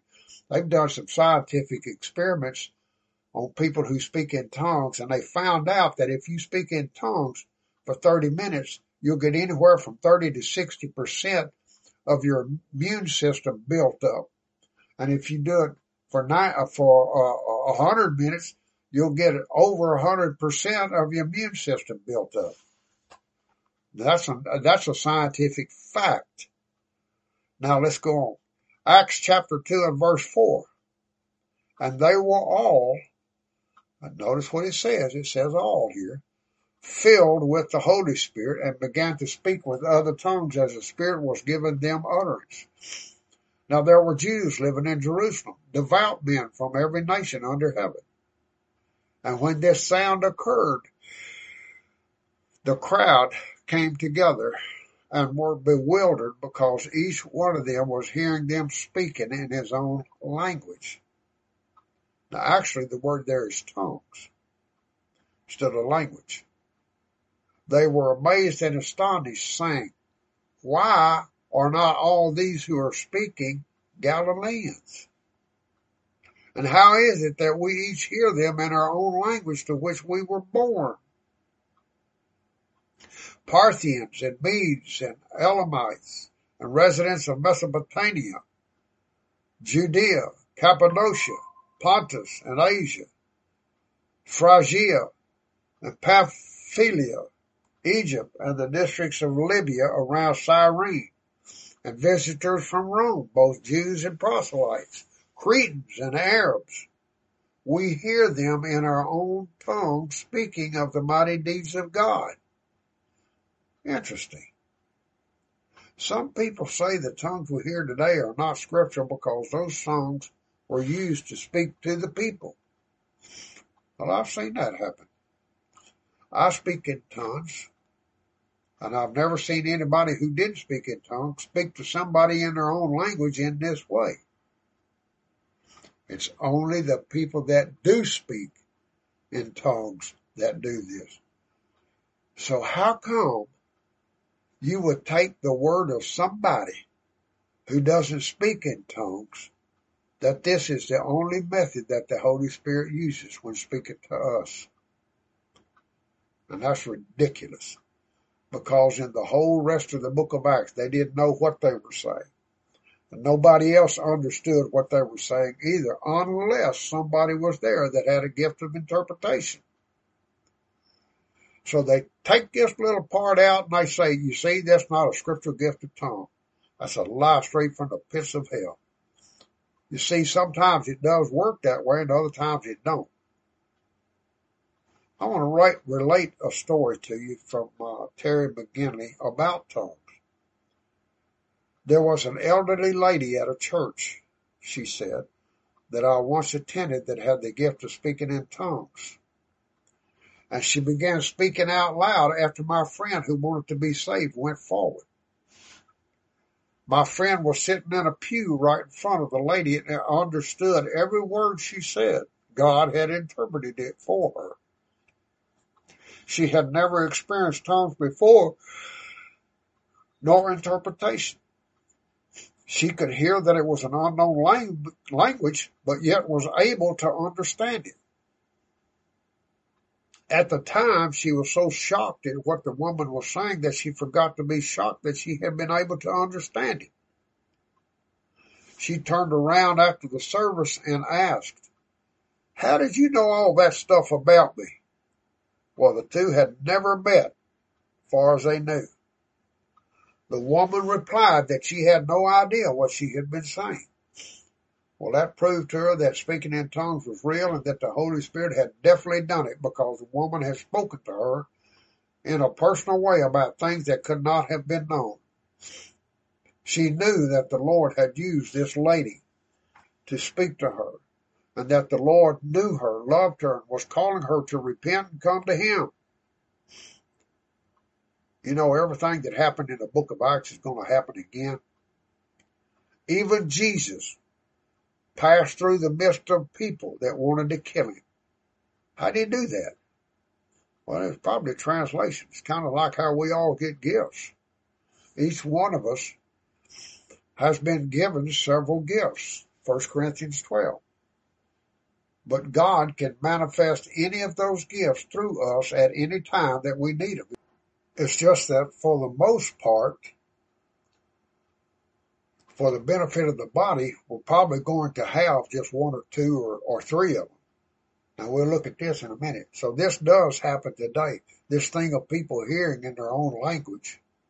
This gift that is spoken through the saints that are filled with the Holy Spirit. Now, let me go back to this ALL thing, all, in chapter 2, verse 4. And they were all filled with the Holy Spirit. Remember the exhortation there in Jude to pray in the Holy Spirit. And in 1 Corinthians 14, that was speaking in tongues. Now, we got other examples in the book of Acts where they all received the Holy Spirit. For instance, in Acts 10. And that's when Peter went to teach Cornelius. Y'all remember the story. Cornelius was a devout man and he feared God. He gave alms and prayed to God always, and God heard his prayers. And then an angel had him send Peter to come and tell them how to be saved and so forth. And Peter, meanwhile, got a revelation in a trance that he was to go with the men that were sent to bring him to Cornelius and his household. So Peter knew and was prepared that he was to go into a Gentile's house and preach to him, which he did. And it says in verse 44 in Acts 10, while Peter was still speaking these words, the Holy Spirit fell upon all those who were listening to the message. All the circumcised believers who came with Peter were amazed because the gift of the Holy Spirit had been poured out on the Gentiles also, for they were hearing them speaking with tongues and exalting God. Well, how did they know they were filled with the Holy Spirit? Because they heard him speak with tongues, and they were magnifying God. And if you'll notice, it says it was all of them. Again, is God a respecter of person? No, he's not. Then Peter answered in Acts chapter 10 and verse 47, surely no one can refuse the water for these to be baptized who have received the Holy Spirit just as we did, can he? And he ordered them to be baptized in the name of Jesus Christ. And then they asked him to stay on for a few days. Well, the apostles had learned that when people speak in tongues, they've been filled with the Holy Spirit. And they knew from their own experiences and they knew from other experiences that they had been filled with the Holy Spirit. Now, if you go into a church and they don't believe in speaking in tongues, I'm going to tell you what you're not going to find there. You're not going to find there. Unless there's a person there that speaks in tongues, you're not going to find any other of the gifts of the Holy Spirit there either. None of the gifts of the Spirit are going to be there. And in general, if you go into a church where they do believe in tongues, you're going to see the other gifts there. And if you go to a church where they don't speak in tongues, you're not going to see the other gifts there. They might tell you that their pastor is prophesying because it's anointed preaching, but that's questionable too. Because I've listened to a lot of what's been called anointed preaching, and it didn't come close to what the Word of God says. So what they're trying to do is drag the gifts down onto man's level. Or else they'll just tell you flat out that they've been done away with. Now notice in Acts chapter 11 and verse 1 what it says. Now the apostles and the brethren that were in Judea heard that the Gentiles also had received the word of God. And when Peter was come up to Jerusalem, they that were of the circumcision contended with him, saying, Thou went in to men uncircumcised and didst eat with them. Well, then Peter began to explain himself, relaying the whole series of events that led up to him preaching to the Gentiles, and then them receiving the Holy Spirit. And he says down in Acts chapter 11 and verse 15, And as I began to speak, the Holy Spirit fell on them, even as on us at the beginning. Well, how did it fall on them in the beginning? They all spoke with tongues. Verse 16, And I remembered the word of the Lord, how he said, John indeed baptized with water, but you shall be baptized in the Holy Spirit. If then God gave unto them the like gift as he did also unto us when we believed on the Lord Jesus Christ. You see where he's going with it? Now let me share something with you. When we believed in that verse 17 is false. It's actually who had believed. And that makes a big difference in the word of the Lord. You know why? Because some people think that you automatically get the Holy Spirit when you get saved. There's two words that King James put in there that are wrong. Even my Bible is wrong. ASV, but the numeric Bible got it right. It says, who had believed. As he did also give unto us who had believed. When did the apostles believe? They believed a long time before they got filled with the Holy Spirit. Who had believed on the Lord Jesus Christ, who was I that I could withstand God? Well, in other words, he was using a proof that God had accepted these people because they had been filled with the Holy Spirit. Then let's continue on in verse 18. And when they heard these things, they accepted the proof, obviously, because they held their peace and glorified God, saying, Then to the Gentiles also hath God granted repentance unto life. You know, the Bible says in Acts that he gave the Holy Spirit to them that obeyed him. There's a lot of people who didn't obey him and they didn't receive. That's in Acts chapter 5 and verse 32. And we are witnesses of these things, and so is the Holy Spirit whom God has given to them that obey him. You know, there's a lot of the church out there that's stubborn and rebellious, just like the Pharisees were.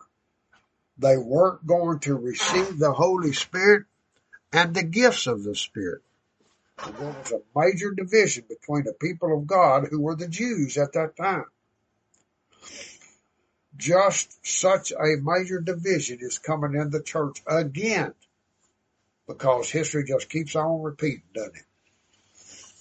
The disciples who were at Jerusalem, the apostles who were at Jerusalem, received it because they had received the Holy Spirit as well. They had spoken in tongues too. So they knew that they had received the Holy Spirit. Now, actually, I think we'll start where Apollos had been administering the word, starting in Acts chapter 18 and verse 24. Let's go there. Acts 18:24. Now, a certain Jew named Apollos, an Alexandrian by race, an eloquent man, came to Ephesus, and he was mighty in the scriptures. This man had been instructed in the way of the Lord, and being fervent in spirit, he spake and taught accurately the things concerning Jesus, knowing only the baptism of John. Well, obviously he did come into the baptism in the name of Christ, which is spoken of in Acts 2. He had missed out on that somehow, but he had received the baptism of John. He understood accurately who Jesus was. And it says that he was a true believer, starting in verse 26. And he began to speak boldly in the synagogue. But when Priscilla and Aquila heard him, they took him unto them and expounded unto him the way of God more accurately. And when he was minded to pass over into Achaia, the brethren encouraged him and wrote to the disciples to receive him. And when he was come, he helped them much that had believed through grace. For he powerfully confuted the Jews, and that publicly, showing by the scriptures that Jesus was the Christ. So we got here a disciple of Christ who was a strong believer that hadn't received the baptism in the name of Jesus yet, but was still under the baptism of John, which was a baptism of repentance, which was good, but it didn't have the faith of being baptized into Jesus Christ yet. Then over in Acts chapter 19 and 1, it says, And it came to pass that while Apollos was at Corinth, Paul, having passed through the upper country, came to Ephesus and found certain disciples. Well, he's talking about disciples here. Since he didn't say anything else, we know that he's talking about Christian disciples, although they had missed out on something too. Verse 2, And he said unto them, Did ye receive the Holy Spirit when you believed? And they said unto him, Nay, we did not so much as hear whether the Holy Spirit was given. And he said, Into what then were you baptized? And they said, Into John's baptism. So they hadn't yet received the New Testament baptism either. They hadn't received the Holy Spirit yet. And it didn't say anything like that about Apollos, which leads you to believe that he had already received the Holy Ghost, because he didn't ask him. He had that power to confound the Jews, to teach it accurately, and on and on. He just hadn't been baptized. But these people not only had not been baptized in the name of Jesus, but they hadn't been filled with the Holy Spirit yet either. And Paul said, John baptized with the baptism of repentance, saying unto the people that they should believe on him that should come after him, that is, on Jesus. Well, of course they were disciples, so they already believed on Jesus. They just hadn't been baptized yet. Verse 5, And when they heard this, they were baptized into the name of the Lord Jesus. And when Paul had laid his hands upon them, the Holy Spirit came on them. They spoke with tongues and prophesied. Again, it doesn't say that some of them spake with tongues. It says they all spake with tongues and prophesied. And this was 12 men, just like verse 7 says. 7 says, And they were in all about 12 men. Again, they all spoke with tongues. That doesn't sound like what it says in 1 Corinthians 12 and 30. Do all speak with tongues? That was the question. So we're batting 100 so far. They all spoke with tongues. So we're talking about how people who do speak in tongues know the difference between the gift of tongues, which is for the church, and the personal prayer language that's given to everyone that's baptized in the Holy Spirit. And notice that nobody in the book of Acts has asked for an interpretation yet, but in 1 Corinthians, it was demanded that they give an interpretation or be quiet in the church. Nobody's asked for an interpretation yet. And I might add that one of the first things that they wanted to know from these people was whether they had been baptized and filled with the Holy Spirit. After they believed in Jesus, they wanted to find out about them. You know why? Because if they didn't receive that, they were missing out on part of the covenant. Did you know that the covenant includes that? Yeah, it does. Ezekiel 36. If you're not baptized in the Holy Spirit, you're missing out on part of God's covenant for you. He never ordained that anybody be not ordained with the power of the Holy Spirit to live in this Christian life that he's given us. The promise of the covenant is in Ezekiel 36 and 24. For I will take you from among the nations and gather you out of all the countries and will bring you into your own land. That's true of us. All of us Christians. We have come into our own land, And you know what it's called? It's called Israel. We've been grafted into the olive tree of all Israel. Now for them it was a physical land, but for us it's a spiritual land.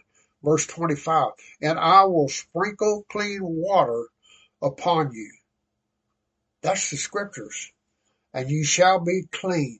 From all your filthiness and from all of your idols will I cleanse you. A new heart also will I give you, and a new spirit will I put within you. You hear what he said? A new spirit. And I will take away the stony heart out of your flesh, and I will give you a heart of flesh. And I will put my spirit within you. You know, if you'll notice, they put a capital S there. They obviously thought they were talking about your personal spirit and the Holy Spirit. So let's continue. And cause you to walk in my statutes. You see, you need power to walk in obedience to God. And ye shall keep mine ordinances and do them. Now, again, I want to point out that just because you have the Holy Spirit doesn't mean that you're obeying the Holy Spirit. But if you have the Holy Spirit, you have the power to do it. He says, a new spirit and my spirit. And in Romans 8, we see the same thing. If you don't have the Spirit of Christ, you don't even belong to Him. Romans 8 and 11 says, but if the Spirit that raised Christ from the dead dwells in you, He gives life to your mortal body through His Spirit which dwells in you. There's a difference in the Spirit of Christ, which is a born-again spirit, and the Holy Spirit. You need to have a born-again Spirit of Christ, and you need to have the Holy Spirit. Let me point out something else. Some people say, well, I don't know. And they received it in Acts chapter 8, and it doesn't say they spoke in tongues. Well, it's true that it doesn't say that. But do they have to say it every time? In Acts 8, let's read that. Something supernatural happened there. And I can tell you that if you walk into many of the churches today, ain't nobody there going to be able to tell if somebody was filled with the Holy Spirit, unless they read it in their doctrines.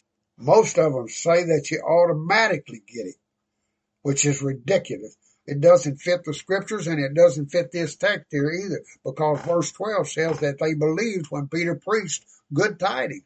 They were believers concerning the kingdom of God in the name of Jesus Christ, and they were baptized. And so they believed and were baptized, both men and women. And Simon also believed. That we're talking about Simon the sorcerer. Acts 8 and 13 says, and Simon also himself believed. And being baptized, he continued with Philip, and beholding signs and great miracles wrought, he was amazed. That's the power that comes from the Holy Spirit. And in verse 14, now when the apostles that were at Jerusalem heard that Samaria had received the word of God, they sent unto them Peter and John, who when they were come down prayed for them that they might receive the Holy Spirit. For as yet it was fallen upon none of them, only they had been baptized into the name of the Lord Jesus. So why would they have to come down and pray for them if it's automatic? It's obviously not automatic. That's a lie straight from the pits of hell. It's a way to keep you from receiving the Holy Spirit. And it's what the devil wants you to believe. The truth is that Peter and John came down and prayed for them after they were believers and had been baptized. Now in verse 17 it says, then laid they their hands on them, and they received the Holy Spirit. Now when Simon saw that through the laying on of the apostles' hands the Holy Spirit was given, he offered them money. What did Simon see? He saw something visible, something physical that happened when the Holy Spirit fell on them. And you could go into those churches that say you automatically receive the Holy Spirit and see, you can look around and see that would make you know for certain that somebody there had received the Holy Spirit. What was the common evidence all through the Bible? Speaking in tongues. Simon saw that through the laying on of the apostles' hands, the Holy Spirit was given, and he offered them money because it impressed him. And then verse 19 says, saying, give me also this power, that on whomsoever I lay my hands, he may receive the Holy Spirit.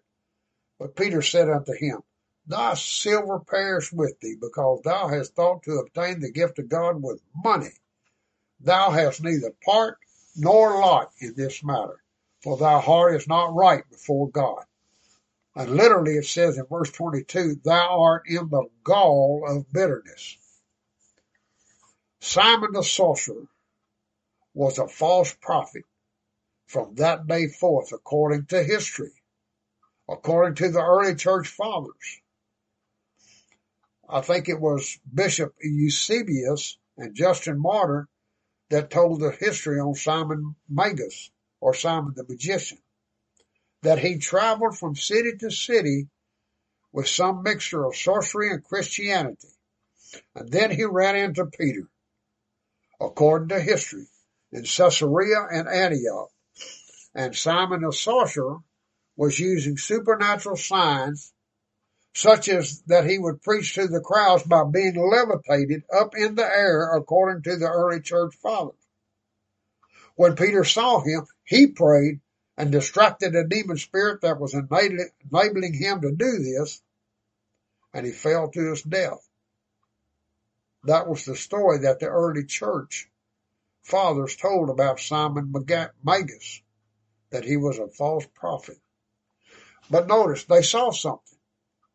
There was always a manifestation of the Spirit. And why today would it be any different, other than the fact that people easily accept this other gospel that leaves the speaking in tongues out? Why would Jesus say, for instance, in Mark 16 and 17, And these signs shall accompany them that believe. In my name they shall cast out demons, they shall speak with tongues. Now you got some versions out there that say new tongue, but actually the numerics say there's no such word there. New was added in. It's just tongue. Now you got people in the Apostate Church say, oh, it's new tongue. When I get saved, I start talking differently. No, it's not. It's using the same terminology, just like we looked at in the book of Acts. Just tongue. So why would Jesus say that believers, in some versions, that signs and wonders will follow them that believe, which is good? Why did Jesus seem to imply that believers could all speak with tongues?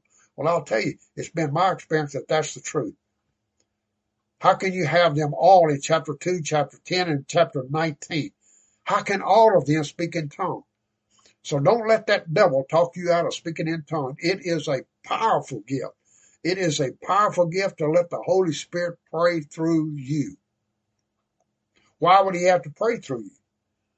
Because God has determined to use us to destroy the works of the devil. And he's determined that with our heart and with our mouth, we confess to the Lord. It's man that fell. It's man that disobeyed and fell because of disobedience. And it's man that's going to overcome and come back into obedience.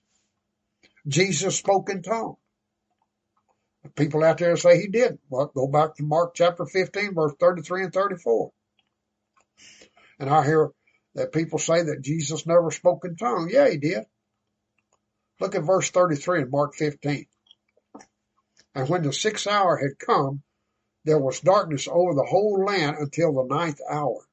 And at that 9th hour, Jesus cried with a loud voice, Eloi, Eloi, lema sabachthani, which means, my God, why have you forsaken me? Well, why were they interpreting? Why would it need an interpretation? Because tongues needs an interpretation. They gave it an interpretation. Eloi, Eloi, lema sabachthani, which interpreted is, my God, why have you forsaken me? Jesus didn't speak in tongues? You don't know that Jesus didn't speak in tongues. As the Bible has said itself, everything hadn't been written down here. It doesn't tell you when somebody doesn't speak in tongues. Jesus may have been speaking in tongues all along, but he definitely did it right there because they needed an interpretation. I'll tell you what, tongues happened in the Old Testament too. Turn to Daniel chapter 5.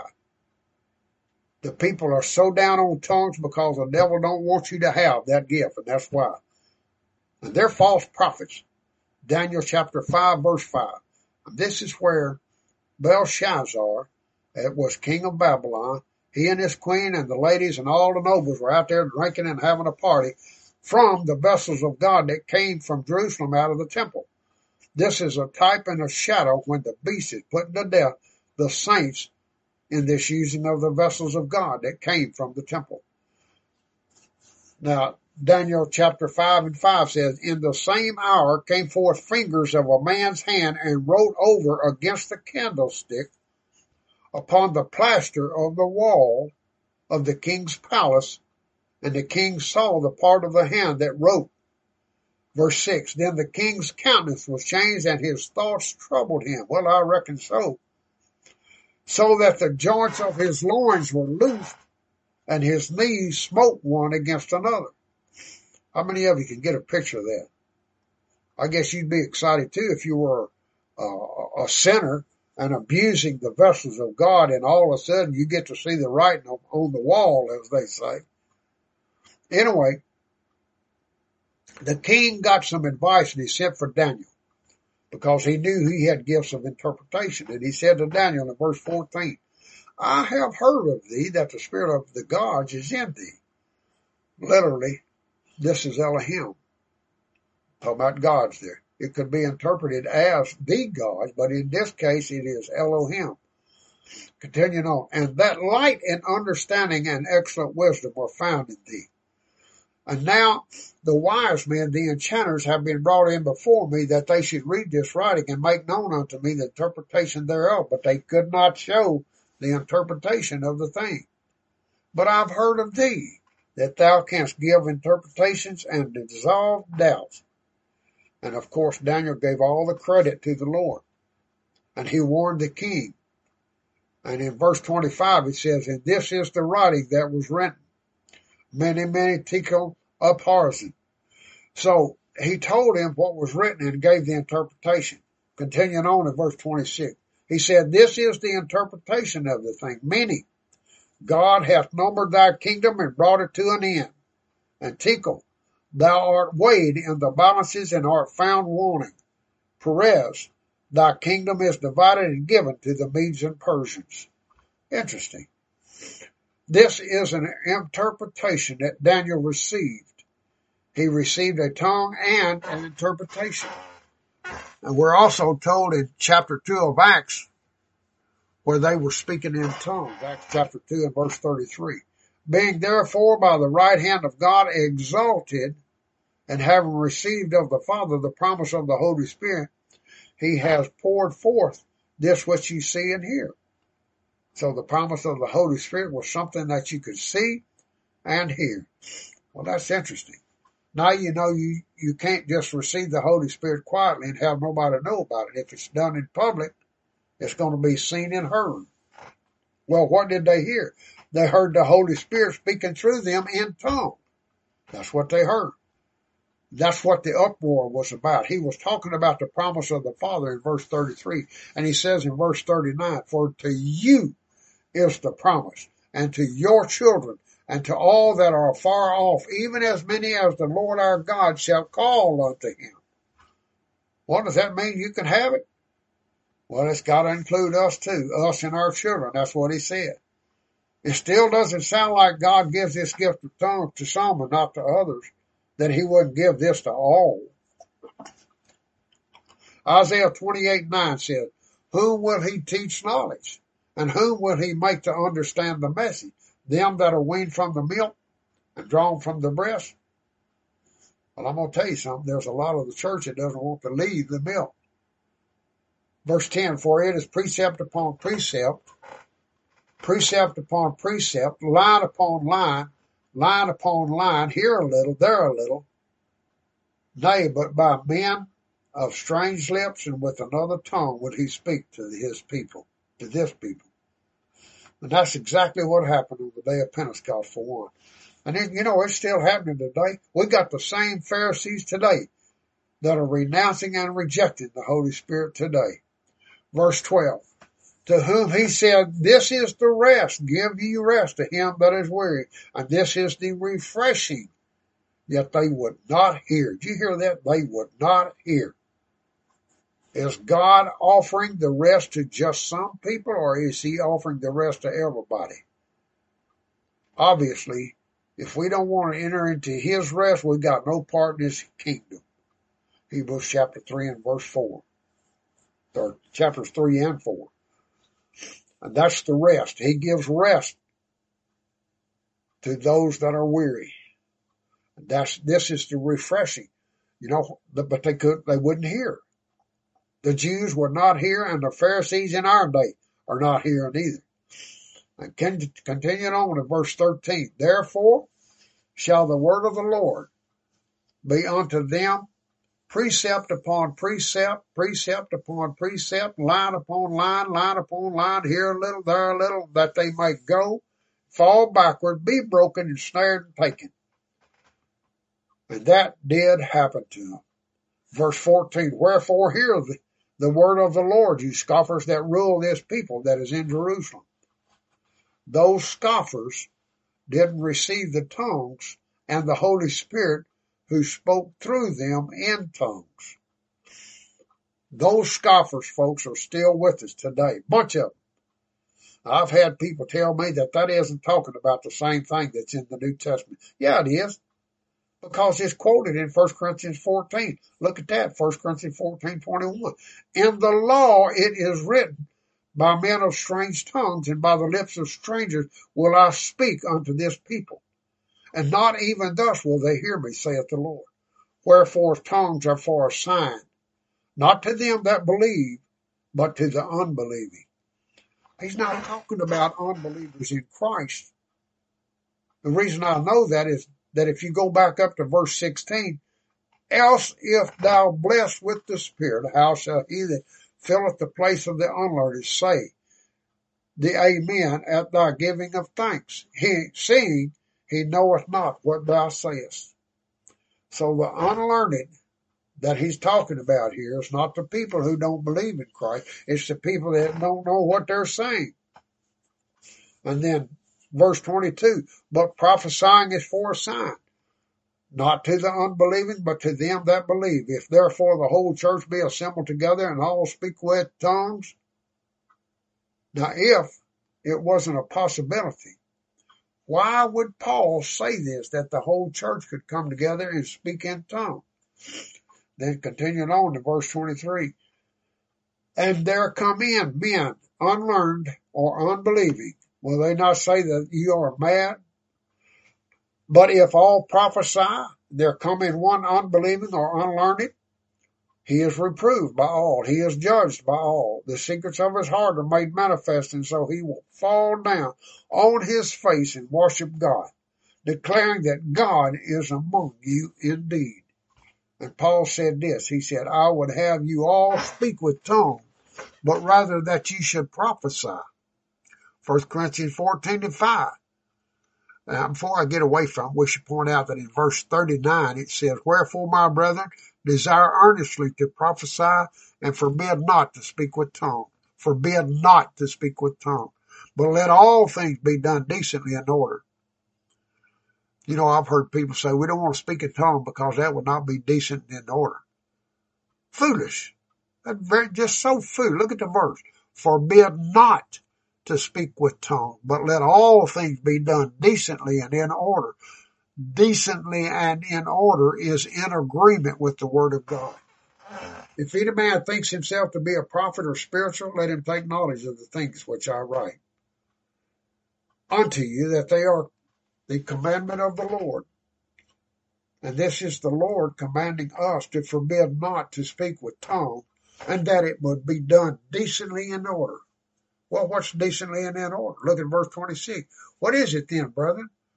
When you come together, each one hath a psalm, hath a teaching, hath a revelation, hath a tongue, hath an interpretation. So, decently and in order includes speaking in tongues. Just because they're unbelievers doesn't mean that this isn't decently and in order. This is the Holy Spirit's decent and in order. You know why people believe these people when they say that? It's because people don't read their Bibles. That's why. If they read their Bible, they'd question these people. These are the Pharisees of our day. The overwhelming majority of God's people are deceived by these people. A spirit-filled believer with knowledge of the Word is danger to the devil's kingdom, and he knows it. So he's going to do everything he can to keep you from getting filled with the Holy Spirit, and especially to keep you from praying in the Holy Spirit so that all of your needs will be met. Amen. Praise God. We are out of time, folks. God bless you. I hope to see you again the next time, God willing. Can quench my thirsting soul. Pure as water, make me whole. Let your streams of mercy flow. Oh Jesus, I trust in you. Though the mountains fall into the sea, though the rivers rise, I still believe. For your mercy stands and your word is true. Oh Jesus, I trust in you.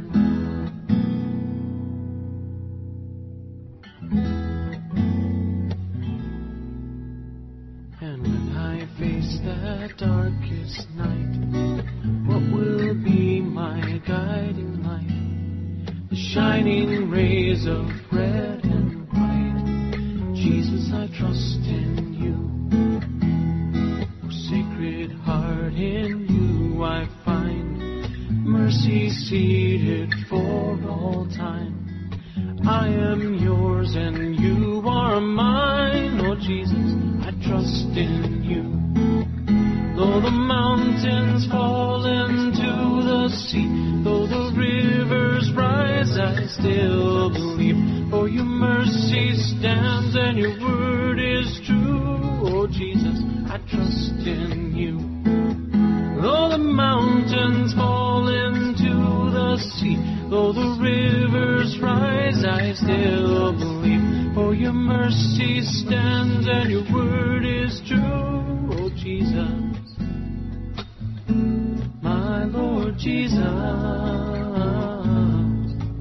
oh Jesus, I trust in you. I trust in you. I trust in you.